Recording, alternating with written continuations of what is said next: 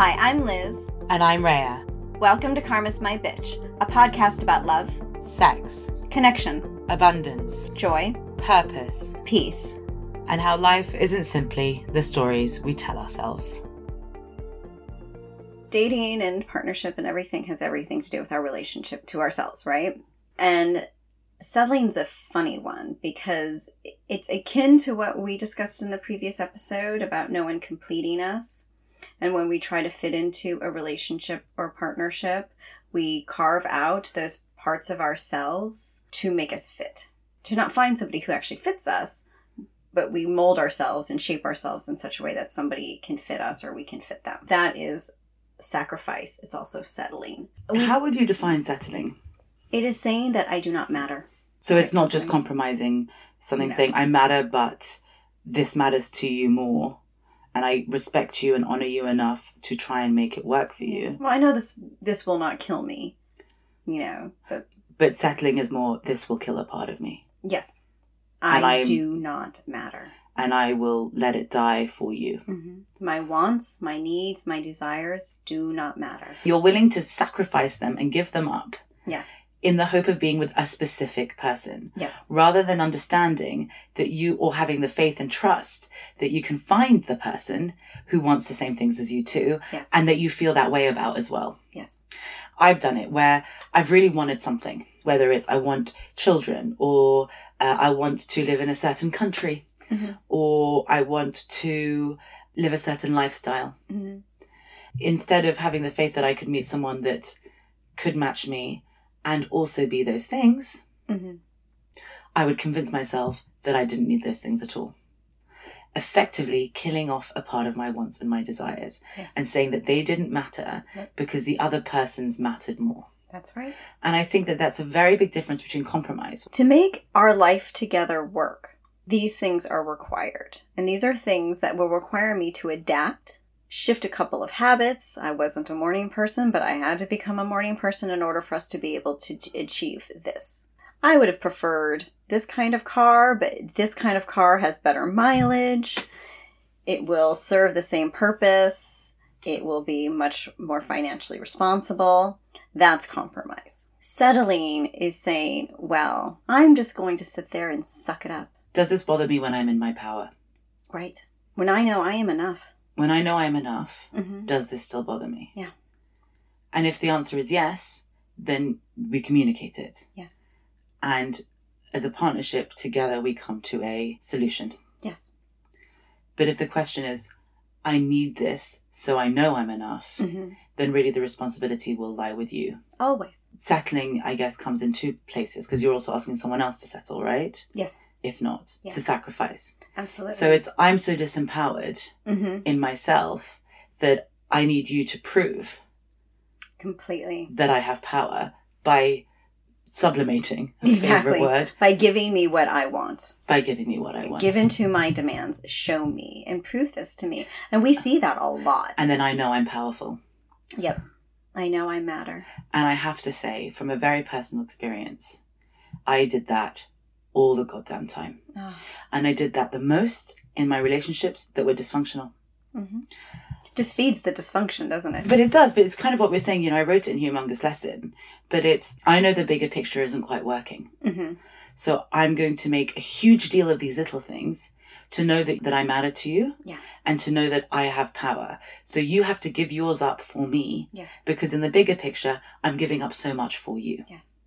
And in stereotypical relationships, in traditional relationships, the conventional story is that women are often shaping themselves to prove that they're worthy of men. But I often see that the demands are often made of men. Yes. And I think that's why so many men, if I'm going to go gender for a second, have such a problem with monogamy. Because the ball and chain. Yeah. She's going to ask me to give up what I care about. Yeah. Once you are whole enough in yourself, and you can respect that the other person is whole enough in themselves, you're happy to give them the space to do what makes them happy. Go forth and have as much fun as you can. Please try not to come home too hungover because I'll need you to function. Exactly. And that's as far as it goes. Yeah. Because that's what partnership is. Yes. But then the dysfunction of that is one person going out all the time and the other person at home being resentful about it. Or going out but not enjoying themselves, but doing it because they feel like they have to, or out of some sort of revenge. So you'll miss me. Yes. Yeah. And I think, again, that's because it's not whole and not healed. No. Settling really is linked to that when we're Very operating much. from our insecurities on both sides. Mm-hmm. Because if we, from the previous episode, Mm-hmm. talk about how it's either two people who are looking to complete each other Mm-hmm. or two whole beings fitting. Yes. When it's two beings who are looking to complete each other, they're bringing so many insecurities and fears in the relationship. Beyond. So at that point, in order for the relationship to function, in order to find their power and to source their power from the other person, because that's why they're in that relationship in the first place, Yes. they are going to be constantly disempowering the other one Mm-hmm. in some way or another. Where a true partnership is empowering the other person. And you're not settling because, yes, you're going to compromise in order to make life work at points, Mm-hmm. but you're not going to be giving over your power to someone else Yeah. to make it work. Yeah. And that is so subjective. How each relationship functions is so independent and personal from everyone else's. Right. So you can't really judge what works and what doesn't for someone else. It has to just be reflective of their values, individual values, and the values that they decide that they'll carry into their partnership. And that really is linked with the alone thing. And as we were speaking about in the last episode, that's a real driver to get into partnership in the first place. right. That means number one. Yeah. That means what you'll demand of your partner is presence and constant presence. Yes. Right? Which can be very stifling. Yes. And this is not the same as when you're in the first 6 months or year of relationship and you just can't keep your hands off each other and you really do want to be around each other the whole time. I mean, there's another. Of course. That's also. Yeah. We're talking about really that needy, codependent. Exactly. Yeah. You know, I need to know that I'm not going to be alone, so you must show up for me. Mm-hmm. Rather than, I want you to choose me Yes. and spend time with me. Mm-hmm. And I don't want to have to force that in any way, shape, or form. No, because I'm a shit ton of fun and I have great skills that you'll enjoy. Exactly. I'm just, so magnetic. And I think that's a big difference. Yeah.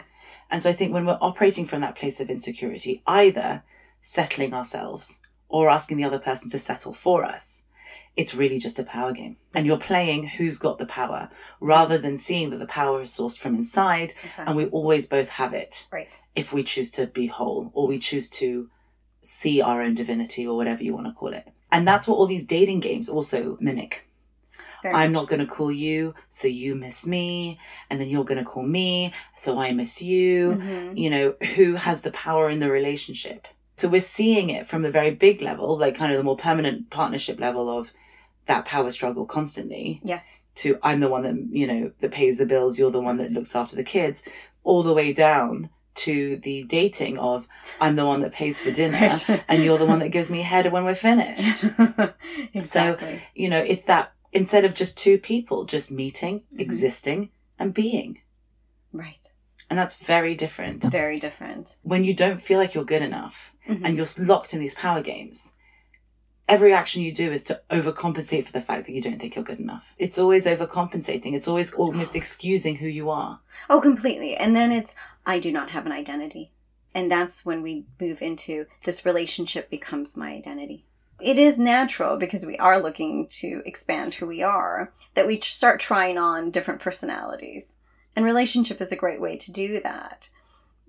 But it's not meant to be... It's not at the expense of who you really are. No. It's definitely about following the feeling until the feeling stops. Right. Even if they don't fit you, because then you're learning something. It might be a karmic thing.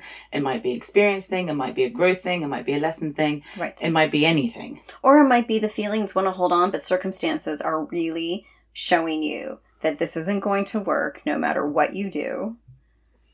So stop now before you really, really kill yourself. Yeah. Trying. Yeah. And that works too. And you know which one it is. Oh, yes. And if you really are a bit like me and you're a little stubborn and you're going to hold on a little bit longer, life will still push you.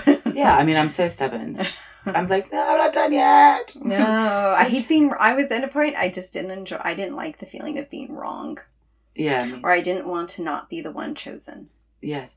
And that hurt a lot. Well, for me, it was more, I've decided that these certain things have to happen, or I know these certain things will happen, so I will hold on until they do. But also I think it comes from a space of lack. Is that I want to do this with you. Yeah. I want to marry you. I want to have your children. I want to settle down with you. Not because of you, but because you're the one that's around. That concept of lack is the most damaging thing when it comes to power, trust, and purpose. Interesting. Because you can always look at something Mm-hmm. from a space of, but I didn't get this expectation. Right. And you can miss all the other things that you didn't expect that were better instead. And I say that because actually when you're in a moment and you're forced to make a choice that either brings you back to yourself or further away from it, Mm-hmm. if you let lack drive your decision, Mm-hmm. therefore you're tapping into fear, you tend to walk away from your power. Oh, interesting. We can't really realize our potential. We can't see our possibilities when we're in that space. Oh, ever. No. Because we're too scared of the unknown, because we think that because we are not enough, the unknown Mm-hmm. will hurt us. Completely. Yes, that's trust, but it's also just understanding that what kind of partnership do you want? One where you are loved for who you are, and you are chosen, and you are heard, and Respected. and wanted, and Mm-hmm. or one where you want yourself anymore to be loved. Because I think we all have to ask ourselves, how much am I willing to pay of myself for this relationship to work? Yeah. And the answer should usually be nothing. Mm-hmm. That's right. I'm willing to compromise. Yeah. I'm willing to listen. Yes. I'm willing to adapt. Mm-hmm. But I'm not willing to split. That's right. And so much of that, I think, is what drives the fear of commitment among millennials and younger. I mean, for everyone. Yeah. In third dimensional relationships, because the power dynamic was always so skewed, we looked to the other person to help create our lives. We cannot do that anymore in 5D. We have to create our lives for ourselves. And so it completely throws out how many of us would view a whole relationship, because it demands that we be whole first. And so we have to know that by creating a relationship where we are in compassion with ourselves, when we respect ourselves, when we are in integrity with ourselves, and we're whole and integrated people, we just don't know what that kind of relationship looks like. So we can't fake it till we make it. We can't build it and then step into it. We have to allow it to come to be. So it's what? Is it about having the faith that once you're in your integrity, people who are in their integrity too, that match you, will appear? Yeah. So what about people who are already in some form of relationship? And, we're all at this point in time, it seems to be that we're all growing at quite an exponential rate. We're all becoming more whole more quickly. Yes. So how does that work when someone takes a leap forward?